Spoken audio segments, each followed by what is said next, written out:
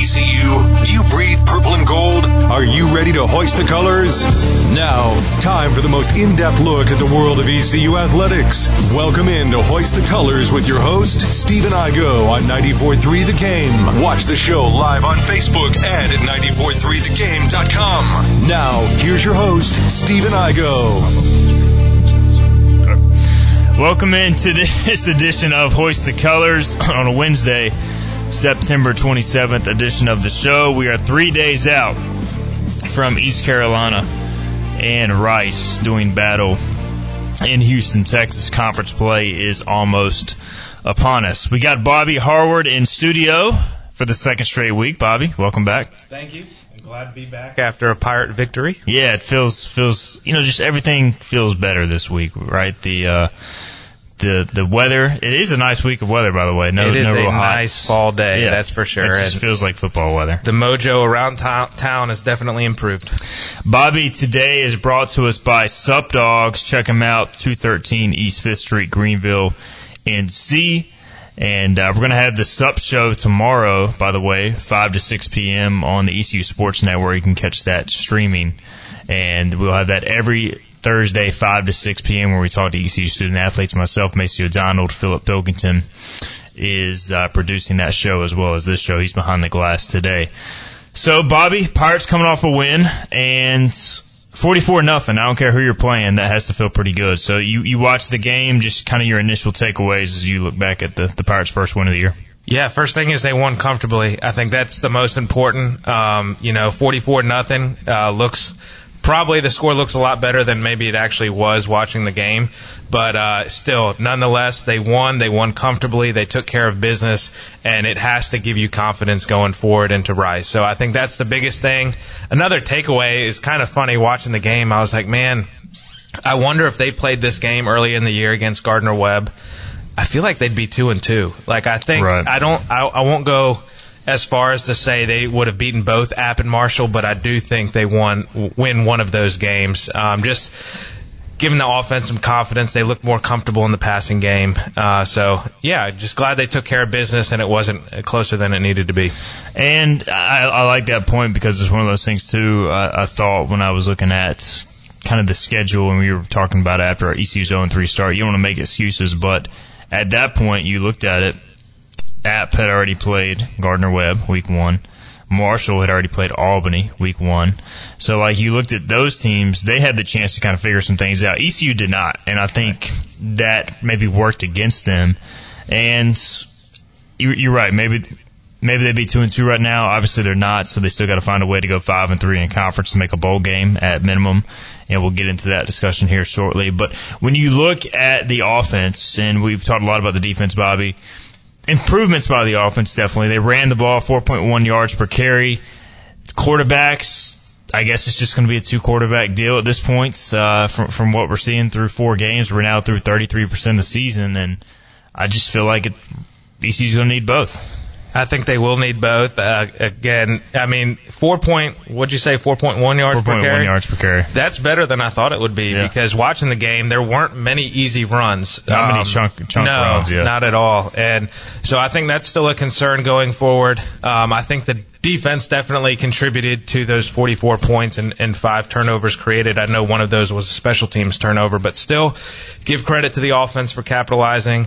Conrad hit a longer field goal, which is also encouraging from a special team standpoint. But, things look better in the passing game, but not great still. Again, weather conditions play into that. But I think I told you before we went on air, I was curious about the scoring drives because watching the game, I watched it delayed. So 4 of the 7 scoring drives were 45 yards or less in terms of the total drive. So they had great field position. Again, you still got to capitalize, which they did. Credit to them, but still, they didn't have those long sustained drives you would like to see. Yeah, and I thought the second drive of the game where they had the long touchdown drive was an excellent drive. And Flynn, I still don't think he's 100%. I think he got banged up in the App game, and there's a lot of questions. Hey, why put in Mason Garcia in the second half? I thought Mason looked as good as he's looked. Now the pressure was off. The score was out of reach for the most part, but he went in, he operated the offense, he did what he needed to do. Did you see improvements from Garcia from a quarterback standpoint, 9 of 12 passing the football? I did, yeah. The biggest takeaway I had from Mason was how comfortable he looked. And that's the thing, watching him take some of those series and get some playing time in a comfortable situation, you see what the coaches see in practice, and you see why they want to make him the guy, because he's gifted. I mean, he's a large dude. He can run the football, and he has a cannon for an arm. So if those mental pieces in the ears can click, man, he has a chance to be pretty good. But the biggest takeaway for him that I thought was just how comfortable he looked, and how much of that, to your point, is being that there was really no pressure.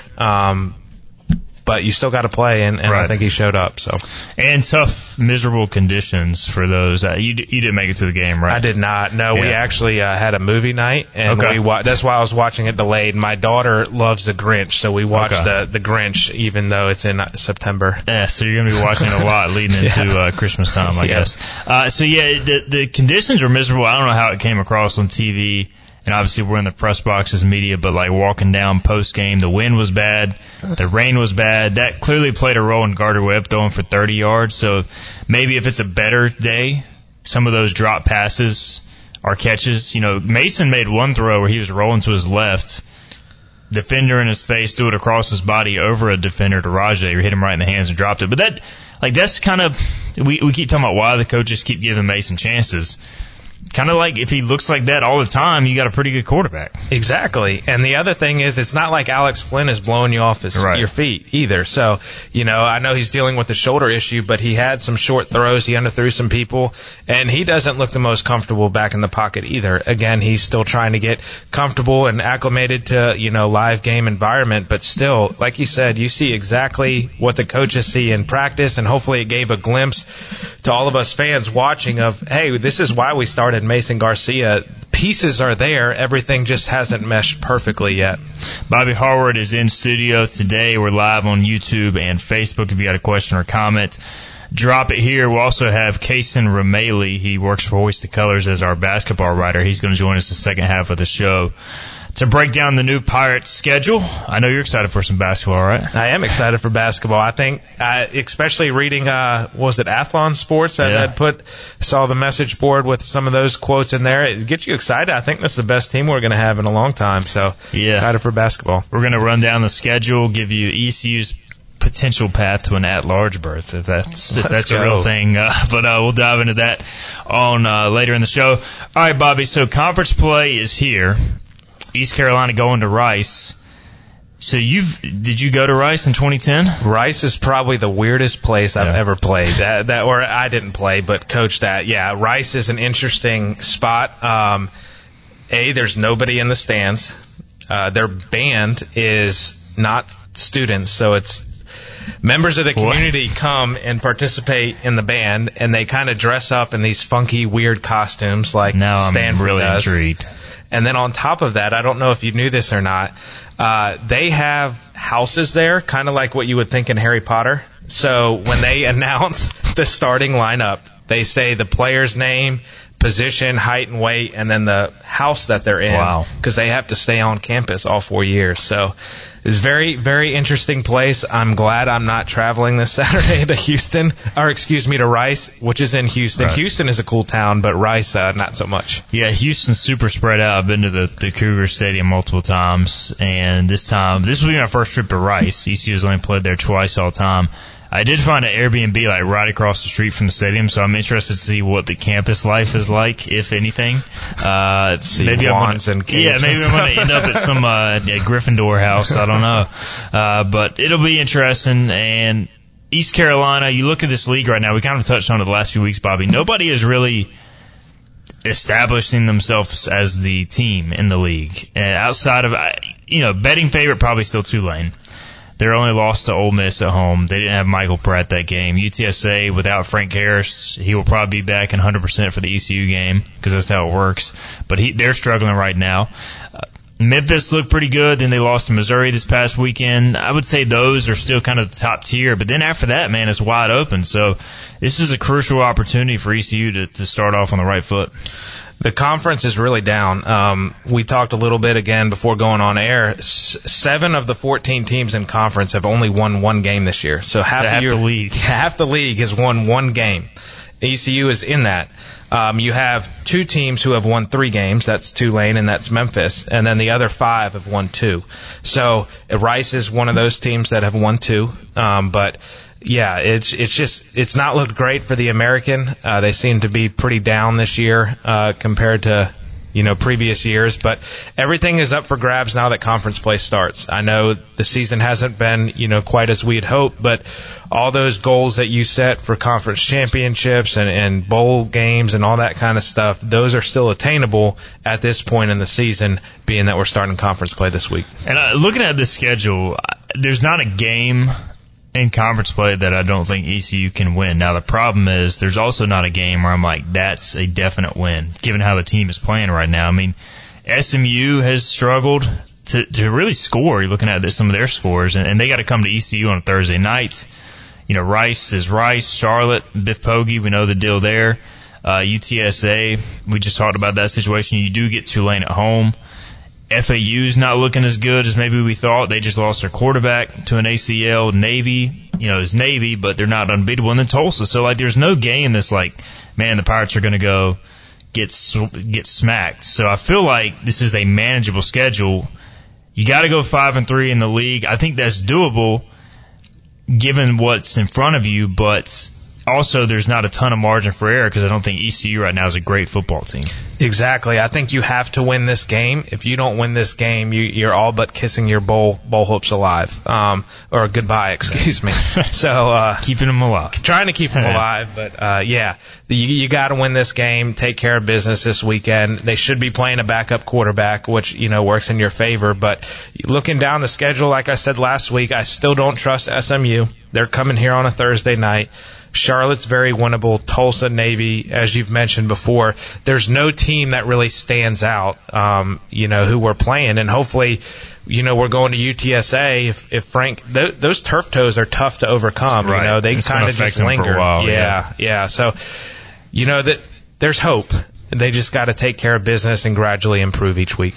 Yeah, and if you do win, not to put the cart before the horse, but if you do win going into a bye week, that's another reason why this is such a huge game. The difference between 2-3 and 1-4 going into that bye and potentially having a 2-game winning streak, 1-0 in conference, resting up, and then you come home for a nationally televised Thursday night game, you could all of a sudden have that buzz, that excitement back around the program, whereas if you go out and lose, don't play well at Rice, the opposite happens, and you got to sit on that for a bye week, and nobody wants to sit on a loss during a bye. That's probably one of the worst feelings there is you practice still during the bye week, obviously, and normally those are some chances to get these young guys some reps, and you're able to give those young guys reps when you're 2-2. When you're 1-3 going in there, you're really trying to figure things out still, and you want to give yourself a chance to finish strong and still make a bowl game. So you're going to be repping with the ones, and those guys can't really recover as much as you'd like.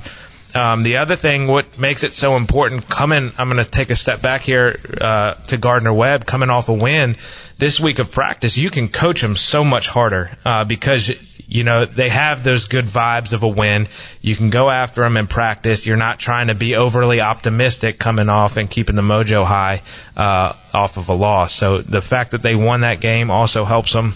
But yeah, the worst feeling in the world is going into a bye week after a loss. It's one of the worst. Mike Houston told us I think this was on the coaches show. I talked to him so much now during the week with the coaches show and the press conference, and we talked to him again on Wednesday. It's hard to keep track of which day is which, but he said at some point that basically he tried as hard as possible to get the coaches and the coaching staff to stay as positive as possible when they were 0-3 because all the negativity, the players hear it. They can try to block it out, but they're going to hear it. All you have to do is open Twitter, and It's the first 5 messages. Here's what you missed on Twitter or X or Instagram. It's popping up. So they see it. It sounds like the staff still stayed extremely positive. And 0-3 going into a terrible weather condition game playing Gardner-Webb. Like, they could have easily just gone out there and just messed around, lost the game, not really showed much interest, but they dominated the game. And I think that shows, yeah, the team is still overcoming some things, but clearly they're still listening to this coaching staff. Exactly. The mindset was right, because we saw the opposite of that. Gardner-Webb did not show up. So I expected a lot better Gardner-Webb team than what we saw. Yeah, and it's not the Gardner-Webb I was promised. No, and I don't think I think they are better than what we saw. So I still think that doesn't take, in my opinion, that doesn't take anything away from that win for those guys in the locker room. And yeah, again, it shows you how mentally tough they are. It's a good job by the coaching staff to keep everybody's heads in the game, to keep everybody focused, especially, I'm sure there was points in time you're trying to wonder, are we still going to play this game on Saturday, or are we going to have to move it to Sunday? So for everyone to still be focused and in tune, impressive job by the coaching staff, and really good job by the players, because, ultimately they're the ones that have to stay focused and take care of business. All right, he is Bobby Harward. He is wearing his Ted Lasso shirt on this Wednesday edition of the show. Let's get a break in. We'll come back. We'll talk keys to victory, potentially, and also some things to really watch at Rice. Also take a look around the country at college football. Talk about Deion Sanders, Coach Prime, getting smacked around a little bit. And I finally got one pick right against Colorado. So we'll talk about some of that and more on the other side. You're listening to Hoist the Colors on a Wednesday. We'll be right back. Climb aboard as we set sail and hoist the colors. Arr, matey! Back to the show with Stephen Igo on 94.3 The Game. All right, welcome back into the show. Wednesday edition of Hoist the Colors. Got our headsets working. Now I'm going to take mine out. So, Bobby, we were talking during the break. We did get a question from YouTube. By the way, we are live on YouTube and Facebook. If you got something to ask us, drop it there. We'll get to it. But still not a ton of explosive plays from this offense. And you mentioned kind of the scoring drives. And TCU's defense or credit, it is hard to put together long, sustained drives if you're not getting explosive plays again and again. So we saw Keaton Mitchell do it a lot last year. We did see the long pass to Josiah Hatfield on the longest touchdown drive of the game by Alex Flynn. So how does this offense get more explosives? Is it just blocking it better, or is it just continuing to give the ball to Javius Bond? A little bit of both. Yeah. I mean, you have to block first and foremost, obviously. But Bond does have that it factor. He's very similar to Keaton Mitchell in that aspect. He has that explosive breakaway speed.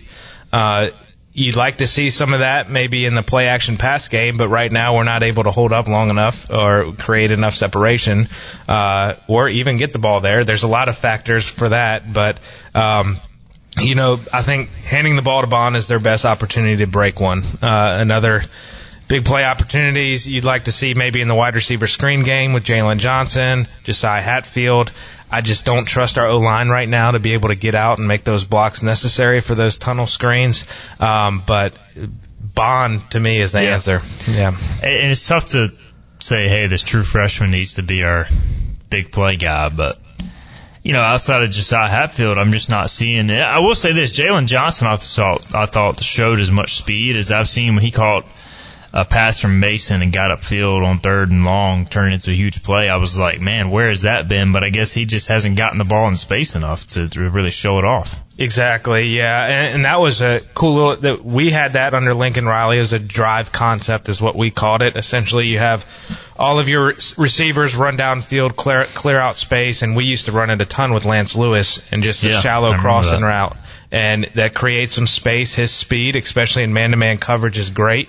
And kind of exactly what you saw on that play is just throw it to him 3 yards, complete a 3-yard completion, and then let him do the rest. And he created, 25, 30 yards on that? Yeah. So a lot of his yards came after the catch because those were most of the plays.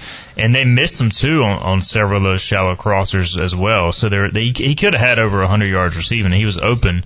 Probably because the Gardner-Webb guys just couldn't hang with him. And how realistic that is against Rice, I don't know, but they gave up like 597 yards to South Florida. And I think that this is a game, probably from an FBS standpoint, the weakest defense you face at this point.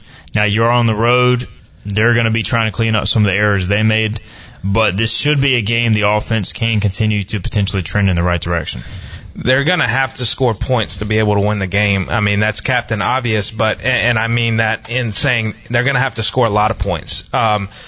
Rice has scored the second most points in conference. They've scored 141 points through their 4 games. Memphis has scored 148 in their first. So Rice can score points. I mean, they put up 40-something against Houston. So the offense is going to have to do their job, sustain drives, create big explosive plays, and put the ball in the end zone. Can't go down and settle for field goals, can't miss field goals. They have to get 6, and they have to be able to sustain drives, consecutive drives, because that's if they don't do that, then we're going to be coming back here next week 1-4. William Landon on YouTube says, with what we have seen from the offensive line 4 games in, does he think ECU should mix in a little more outside zone runs? As a former coach, what's your thought on that? Do you feel like the personnel is there? I mean, you got to have first off an athletic front to run outside zone, and you got to have the backs to hit the cuts. So, do you feel like that's something ECU can mix in? Unfortunately, not. I don't think we have the athletic enough front to do that. You look at App State is probably one of the better outside run teams in the area, and they're a lot smaller than we are up front, but they're super athletic and they can move. Where I think we see the most success in the run game, at least what we saw against Gardner-Webb, granted it's an FCS opponent, is in your gap scheme. So your powers, your counters, where you're pulling guards, you're pulling tackles, those sort of things. That fits Rajay the best as well. Over our first 4 games, we have done a lot of inside zone. Unfortunately, because we are not super strong up front, that's almost an automatic backside C-gap run for us, because you're trying to hit play side A, then you're kind of slowly working your way back from backside A, backside B, and it's hitting right off the tackle right now because everything's getting mushed up front. The other advantage of gap schemes is it gives our linemen angles because they're blocking down, they're pulling and kicking out, that sort of thing. So those guys up front, play side, that are blocking down, it does give them a little bit of an advantage blocking at an angle rather than going head up. And we saw against App, ECU went to almost exclusively zone running this past weekend. It was more of a mix of gap and zone, and you had a good balance there, like a good balance in the first 2 games. So I think that's what they want to do, is have a balance, because the running game was not very good at App. And it was much better this week. They should be able to run the ball on Rice, although Rice has a solid front. South Florida, interestingly enough, Bobby was able to throw the ball a lot with Byron Brown, their quarterback, but also he ran all over him too, like 80 yards rushing and 400-something yards passing. And if you look at that, you got to be tempted to say Mason Garcia could be another weapon here, because they struggled with the mobile quarterback last week. Now, a lot of his plays weren't necessarily design runs, speaking to the USF quarterbacks, so that's a little different than what maybe ECU wants to do with Mason the majority of the time. But I just don't know what right now where the quarterback situation stands, as far as, like, if you're ECU, do you just evaluate it each week, saying who gives us the best chance to win, or do you approach it from the standpoint of, all right, the offense has looked better the last 2 games, starting Flynn and then bringing Mason off the bench? Do you just keep that going because you've seen improvements there? I think you automatically start Alex, but I do think as the game goes on, you play whoever gives you the best chance to win. I relate it very much so, and I know we talked a few weeks ago about, Blake Kemp, James Summers, that 2015 season. This, to me, is looking more and more like that as we've gone along. It feels like it. Yeah, because, Blake didn't have the best of arms, but he was competent back there throwing the football.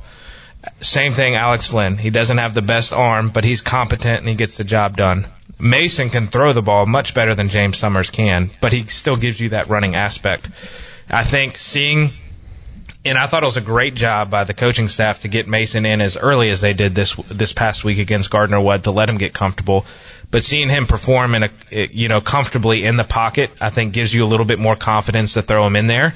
Gives you more confidence to rotate drives and those sort of things, so it's not necessarily Alex is sustaining the whole, all the offensive possessions up until he gets hurt or something happens. You're able to rotate and feel comfortable rotating. Seeing how the offense plays, I think we'll see that going forward. I think you'll see more rotation between the quarterbacks. seeing if Mason can get the run game going.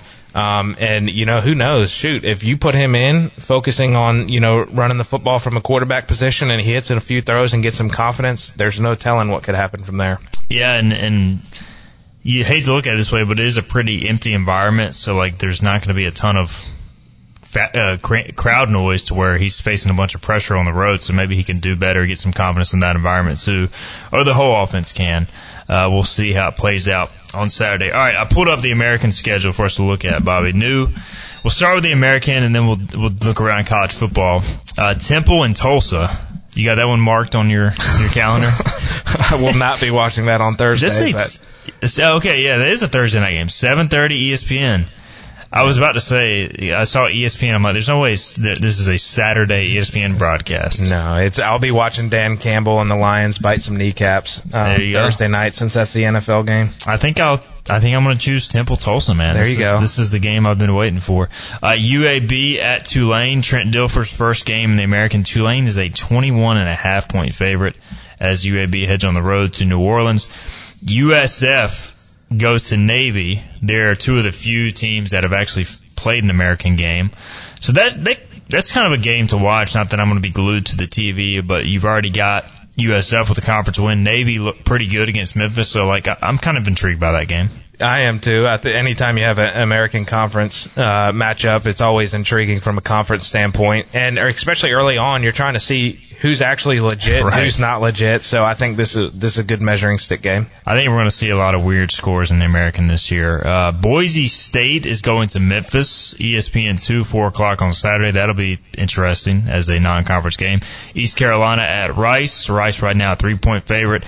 Abilene Christian at North Texas. I know Bobby's really excited about that one. And then the Fighting Biff Pogies, Charlotte, they head to Dallas to take on SMU. So Charlotte did hang in there. Was it Florida last week? Put up a decent fight, but still struggling to find wins, much like really the entire conference. But I'm looking forward to the matchup when the Niners roll to town. Are you going to be wearing your cutoff sleeve for that game? I won't. My sister will be in town. She went to Charlotte, so she'll be attending the game. To their credit, they have played a challenging schedule, and they've looked good playing against Maryland and against Florida. They still can't move the ball offensively, but still impressive showings for those two games. Maybe I do cut off one of those purple shirts that I have and roll out in late October. I tell you what, if we lose that game, it's gonna get bad. There's gonna be a lot of angry Power fans. Yeah, somebody will be fired if we lose that game, probably. Friday, September 29th. This is this week, obviously, really good game. One of the best marquee games of the weekend. Utah at Oregon State. Oregon State coming off a tough loss to Washington State. That'll be a top 25 matchup. Always good to have some Friday night football. Late night, 9 o'clock kick on FS1. Bobby, I don't know about you, but put the kids to bed. We're both at that point in our life where you got to get them down, and then you can really watch TV. So I enjoy the late night games. Me too. I think for me, the windows to watch football are anywhere between that early slate or that really late slate. Right. Because the early slate, they're at least napping. NC State and Louisville are also on Friday night, That's so right. that'll be a good one as well. Kind of a lead in to the Pac-12 After Dark. So it's a couple good games on Friday. USC going to Colorado. Deion Sanders had to eat some words this past weekend. How about Dan Lanning giving the pregame speech he did? Any chance they hang around with SC on at 12 noon? That'll be a 10 a.m. local kickoff time. I would hope not, but I love Lincoln. There is always one of those games where they just kind of should not let a team in it, and I worry this is a game. We saw it at ECU when he was here. Well, and it's 9 a.m. local time for them. Yeah. I mean, that's early, so I don't know. I hope not. I think Colorado kind of got overhyped early on. There was a lot of excitement. USC is way superior talent-wise. So I still think USC wins, but I think it'll be close. All right, Florida is at Kentucky. Georgia is at Auburn, and what could be an interesting game. Michigan goes on the road for the first time to Matt Rule in Nebraska. Kansas and Texas, sneaky good game as Kansas continues to roll. 4-0, matchup of 4-0 there. LSU, Ole Miss, Oregon, Stanford. Stanford's awful this year. Notre Dame to Duke. College game day will be there. That'll be That'll be a scene. I'm interested to see how many Fighting Irish fans are in the stands, because there's a lot of Notre Dame fans across the country and still not many Duke football fans, but how many people are jumping on the Duke football bandwagon? How about that? The Fighting Mike Elkos. Yeah, I mean, he's doing a heck of a job. Yeah, they're doing awesome. My dad's a Duke alum and really big Blue Devil. Unfortunately, our son's birthday party is Saturday, so he will not be. I felt bad for him because, Duke's finally really good and getting College game day. But, yeah, we'll be celebrating my son's birthday instead. But, yeah, how awesome is that for them, too? I mean, they've held College game day for basketball before, but this is the first time ever for football. First time ever for football. Maybe East Carolina can do it one day. And to start on that path, they got to beat Rice, Bobby. So what do you want to see Saturday as we wrap up here? We could go with the standard keys to victory, but, is there one particular area you're looking for on Saturday as the Pirates head to Houston to take on the Owls? We've already talked offensively a little bit, so I've said I think they need to sustain drives and score points. But defensively, contain the quarterback, because if that backup is playing, he's more of a dual threat than JT Daniels, because JT's like 45 years old playing college football. So, having a mobile quarterback back there always concerns me, and just containing him in the pocket, staying on your pass rush dots, and limiting the big plays. So want to see how the defense steps up. If they can create more turnovers, too, that allow our offense good field position. All right, he is Bobby Harwood. He's brought to us by Sup Dogs today, 213 East 5th Street, Greenville, NC, by the Stop Shop, where you can find my brother Scott working as well every now and then. All right, we'll be back, by the way, at Sup Dogs tomorrow, 5 to 6 p.m. with another edition of Sup Dogs Live. Bobby, appreciate the time today, man. We'll have you on next Wednesday again. Sounds good. Hopefully after another Pirate win. Hopefully so. We'll be in the bye week, so we'll be hopefully recapping a Pirate win, looking ahead to the SMU game the following Thursday. All right. We'll be right back. We're going to switch gears. We're going to talk some Pirate hoops on the other side. We got Casey Ramaley from Hoist the Colors. He's going to join the show, and we're going to dive into the Pirates' 2023-24 schedule. We have laid out our predictions for each game, and so we may give you a prediction. We may give you a path to an at-large berth. We will break that down on the other side, talking Pirate hoops.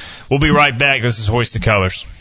The Pirates play here. Arr! This is Hoist the Colors Radio with Stephen Igo. Yes! That was so good! On 94.3, The Game. All right, welcome back into the show on this Wednesday, September 27th edition of Hoist the Colors.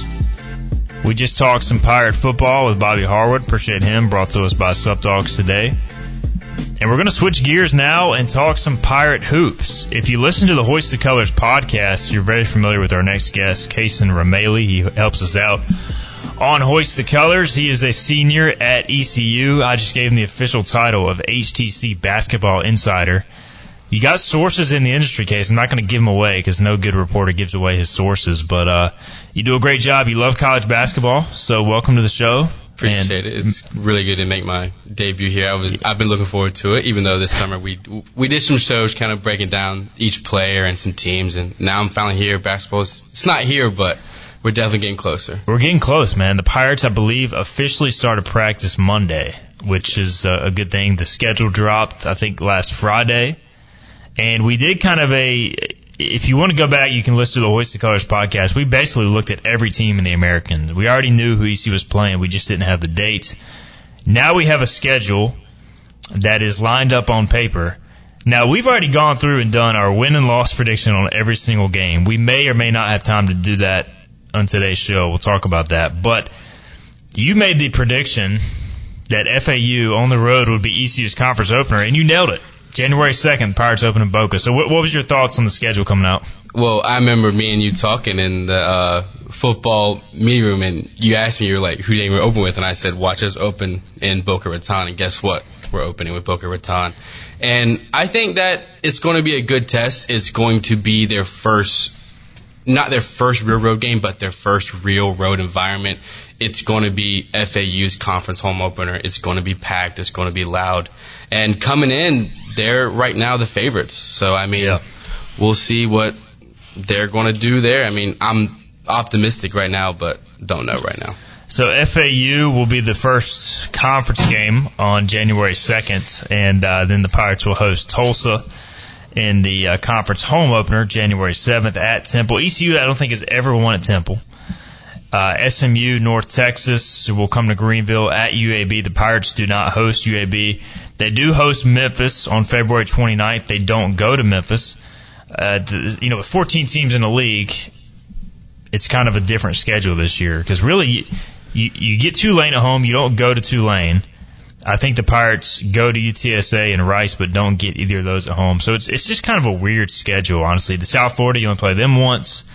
So I don't know. It's just there's just so many teams now. It's like hard to really know what to expect. Yeah, and I think there were a lot of questions from all the teams going into the conference schedule breakdown. And I think that one thing I'm not the biggest fan of is the amount of times we're going to go to Texas this year. It's the new Texas conference. Not basically. Going to be great. I think that going to North Texas is going to be tough. Going to SMU is going to be tough. And the fact that we played North Texas twice, I don't think is great. And then if you look at the bottom of the schedule, they're going to stay in Texas because they play at North Texas on March 3rd, which is a Sunday. And then they play at SMU March 6th, which is a Wednesday. And no matter what team you are in the country, whether you're Kansas, whether you're Duke, if you travel to a place and stay there for 2 games, it's going to be rough. And I could see us dropping both of those games, sadly. Not to give it away, but I have East Carolina with a 4-game losing streak, starting at Rice versus Memphis, at North Texas, at SMU. That is a brutal stretch. They do close the season at home against Charlotte, the regular season, on March 9th. But to finish 3 of your final 4 games before that are in Texas, and you get Memphis at home in between. And Memphis is probably going to be preseason top 25. Them and FAU, for people who don't follow the league this offseason, they're going to be the preseason favorites. But I'll be honest, man, this is and we'll talk more about the schedule here in a minute. I actually have the net rankings of every team ECU's facing from a year ago. Now, these will change a lot because you got transfer portal, coaching changes, that sort of stuff. But basically, I ran the numbers just to see, hey, if some of these teams stay the same, how will it look in 23-24. But this East Carolina team, we did several breakdowns. We broke down each player over the summer. I know you're high on this team. I'm high on this team.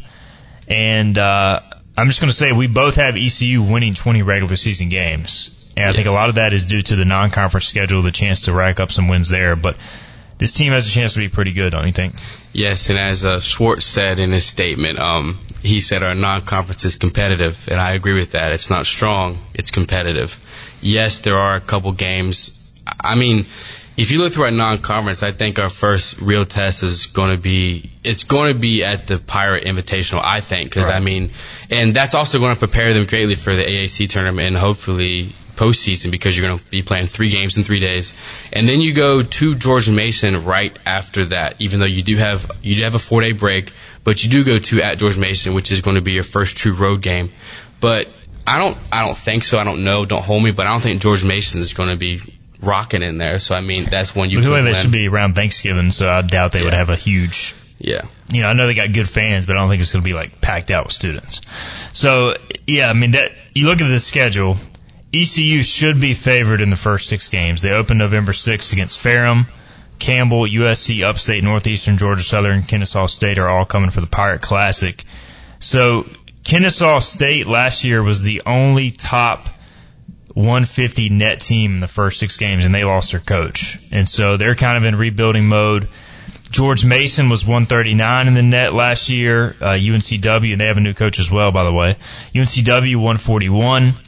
South Carolina was 235 in the net last year. I would expect them to be better. I don't know if they're going to be a great SEC team, but they're not going to be as bad as they were last year. So that should be a competitive game as well. Yeah, 100%. But I think I don't know who you picked, but I picked us to lose. I picked us to lose to Wilmington and South Carolina. I'm pretty sure, because I think that Wilmington has our number. I think last year it wasn't great. And even though I do think I don't know how much Wilmington returned. I know we returned more than they did. I know that. But then again, I just think that's a tough game. And then South Carolina's going to improve. I mean, they're an SEC school, and they're going to have to keep up with the big dogs. So they definitely did this past offseason. Second year for their coach there, and also Siddle back at UNCW. So I think both those teams will be good. Florida is the kind of the marquee road game, even though it's a neutral game. It's played in Lakeland, Florida. They were 73 in the net last year, and they weren't even very good with another first-year coach, I believe, so they should be good. They're actually projected to be an NCAA tournament caliber team on paper, given the portal. So you look at the non-conference case, and, like, to me, all right, you got, let's see here, 6, 7, 8, 9, 10, 11, 12, 13 non-conference games. You know, realistically, you're going to be a dog, most likely, against Florida. At George Mason, could be either way. UNCW and South Carolina are toss-up games. Those are your 4 non-conference toss-up games, in my opinion. If you can take care of business with the rest, I have ECU losing, let's see here, 2 non-conference games. I have them losing at George Mason. I have them losing to Florida. I have them beating South Carolina and UNCW. So I have them going 11-2 through non-conference, as do you. Yes. So you have them beating Florida, and you have them winning at Georgia Mason. So you like the Pirates on the road. I do like the Pirates on the road because hopefully I'll be going to those games, so they better be winning. So you're picking them out of somewhat hard. And also Florida last year on paper was supposed to be very good, and they were not very good. Yes, they have a loaded class, but I mean, I'm not bought in on Florida right now. I followed them a little close last year. I followed them close this offseason because I knew they were going to be playing them. And also, then again, just back on the record, I think our floor is 9-4. And I think our ceiling is 12-1. I agree with that. Like, I feel like 9-4 should be your floor with this non-conference schedule. And even if you go 9-4, you're still set up for a decent year. If you go 10, 11, 12 wins, you got a lot of momentum going into conference play. And I've been asked kind of the question, hey, if this ECU team really hits on all cylinders, do they have a chance at an at-large? The problem I have with this schedule is you can't afford a slip-up game. You definitely can't lose to some of these bad teams. Like last year, who did ECU lose to that was terrible? South Carolina State. That was a horrific loss. I mean, they finished as one of the worst teams in the league. Even playing some of these teams like Maryland, Eastern Shore, Delaware State, that's going to hurt your net. Northeastern, Campbell, USC Upstate. Campbell and Upstate have been decent at times, but it's going to hurt you as far as you can't just playing the games going to hurt you, but if you lose one of those, you're going to get killed in the net. So it just makes the margin for error extremely thin. Yeah, and you can look back to last year and look at the new conference member, FAU. I mean, last year they ran the table, their whole schedule. I'm pretty sure they only lost one non-conference game, and I'm pretty sure it was against the top team. And then they ran their conference last year. They ran the conference last year, and they had 3 or 4 losses maybe going in the tournament, and they were a 9 seed, I think. So if ECU wants an at-large bid, they have to win close to 30 games. That's just all there's to it. Yeah, I mean, unless this conference ends up being just a lot better than people projected to, and FAU had a 13 net last year, and they have their whole starting lineup back, right? So they should be good. Memphis should be good. But you look at the net rankings. North Texas was 30 last year. They have some turnover. We'll see how good they are. UAB was 39. And if everything stayed the same, you would only have 5 quad 1 games on your schedule. And to make it as an at-large, you really need marquee wins. So you've got a couple quad 2s as well. Wichita at Charlotte, I don't think is going to be as high as they were last year. They were top 100. They've got a lot of turnover. Temple probably going to drop as well. But Florida could be one. Depending on what happens with South Carolina, they could be one. But you're going to need some marquee wins is the main thing. Yeah, and I think that if you want to add a quad 1 win, well, first you got to beat Florida. But I think looking at Florida's schedule before they play us, I think if they are coming into that game, 8-0, 9-0, they're possibly could be one. But then again, it's early in the season. But I think that, yes, nowadays in college basketball, it's all about getting quad 1 wins. But also at the end of the day is also like we talked about last year, if you're not in the Big 12 or the Big 10, you're not going to get any quad 1 wins. It's hard. It definitely is. All right, let's get our final break in. Casey Romeli is with us. We'll be right back. We'll share our final predictions with as much time as we can and wrap up the show from there. This is Hoist the Colors on a Wednesday. Here there be pirates. Back to Hoist the Colors with Steve and Igo. How good is this? On 94.3 The Game. All right, welcome back into the show on this Wednesday. We've talked Pirate football, and now we're talking Pirate hoops with Kason Rameli, Hoist the Colors basketball reporter in his second season with HTC. He's a senior at East Carolina. All right, so we got a couple minutes left. Let's get into as much as we can here. We got the full schedule, game-by-game picks. We'll do this again as we get closer to the season and break it down further. But we didn't do it like this, but we both have ECU 21-10 and 10-8 in conference. Yes. And we have some similar patches on the schedule. Where we differentiate is I have ECU winning just 2 true road games all season, but only losing 1 home game, which is to the Memphis Tigers. So I have them beating South Carolina, UNCW, North Texas, some of the tougher teams, Tulane on their schedule. But I think it is a very manageable home game. You have them beating Memphis, but then losing to a couple of teams at home like North Texas. So those are some of the areas we differed. Yeah, and as we talked about during the break and also the last 2 years I've been here, you've always said the Pirates will always struggle on the road. And, yeah, I've seen it for too long. Which is fair, but I'm more optimistic this year about on the road, and I think going to George Mason, our first road game, which isn't going to be too crazy, will be a win, I think. You do not agree. And then, but we both do think that at FAU is going to be a rough one. Yeah, it's just a tough one to open with. Now, if ECU does go like 11, 12 wins in non-conference, that could set up to be an awesome conference opener on paper. I mean, I think FAU will still be in the top 25 at that point. At Temple is an early season conference road game that I'll be monitoring. I have it as a loss, but like Philip texted us earlier, ECU's 0-7 all time at Temple. They just never seem to play well up there, but that should be a winnable game. It's just like, can ECU with this team go on the road and win those type of games? Can they go to Charlotte and UTSA back-to-back, 2 teams that should be beneath them in the conference, and win? We have it as both wins. Those are my 2 true road wins. But this team's going to have to prove they can do it. Yeah, I also think that, and also in 4 of ECU's road games, there are first-year head coaches, which I think is huge, which hasn't happened in the past. And I think those are winnable because of that, honestly. And we're going to see. A lot of new head coaches, new teams, new turnover. It's going to be an interesting year in the American, but the thing we like is the Pirates have a lot coming back. Yeah. I mean, they return so much. I mean, they use the portal the way that most coaches don't, in retaining instead of going out and get. All right, November 6th. It'll be here before you know it. Pirates will open the season against Ferrum. Not crazy about the opening opponent, but hey, it's basketball. It's basketball. Let's go. So we'll be excited. All right, he's Kason Rameli. He will join us throughout the basketball season. Wanted to get him in here to introduce him today. Kason, appreciate it. Of course. A good time. We'll have you on in October, leading into that opener and throughout the season to come. All right, this has been Hoist the Colors. We'll be back tomorrow with Mark Yellock and also talking Rice with Matthew Bartlett from The Roost. We'll talk to you then. This has been Hoist the Colors with your host, Stephen Igo. Tune in weekdays at noon for all things ECU sports. Get a recap of the show at 943thegame.com, on Twitter, Facebook, or anywhere you get your podcasts. We're back tomorrow with more of Hoist the Colors on 94.3 The Game.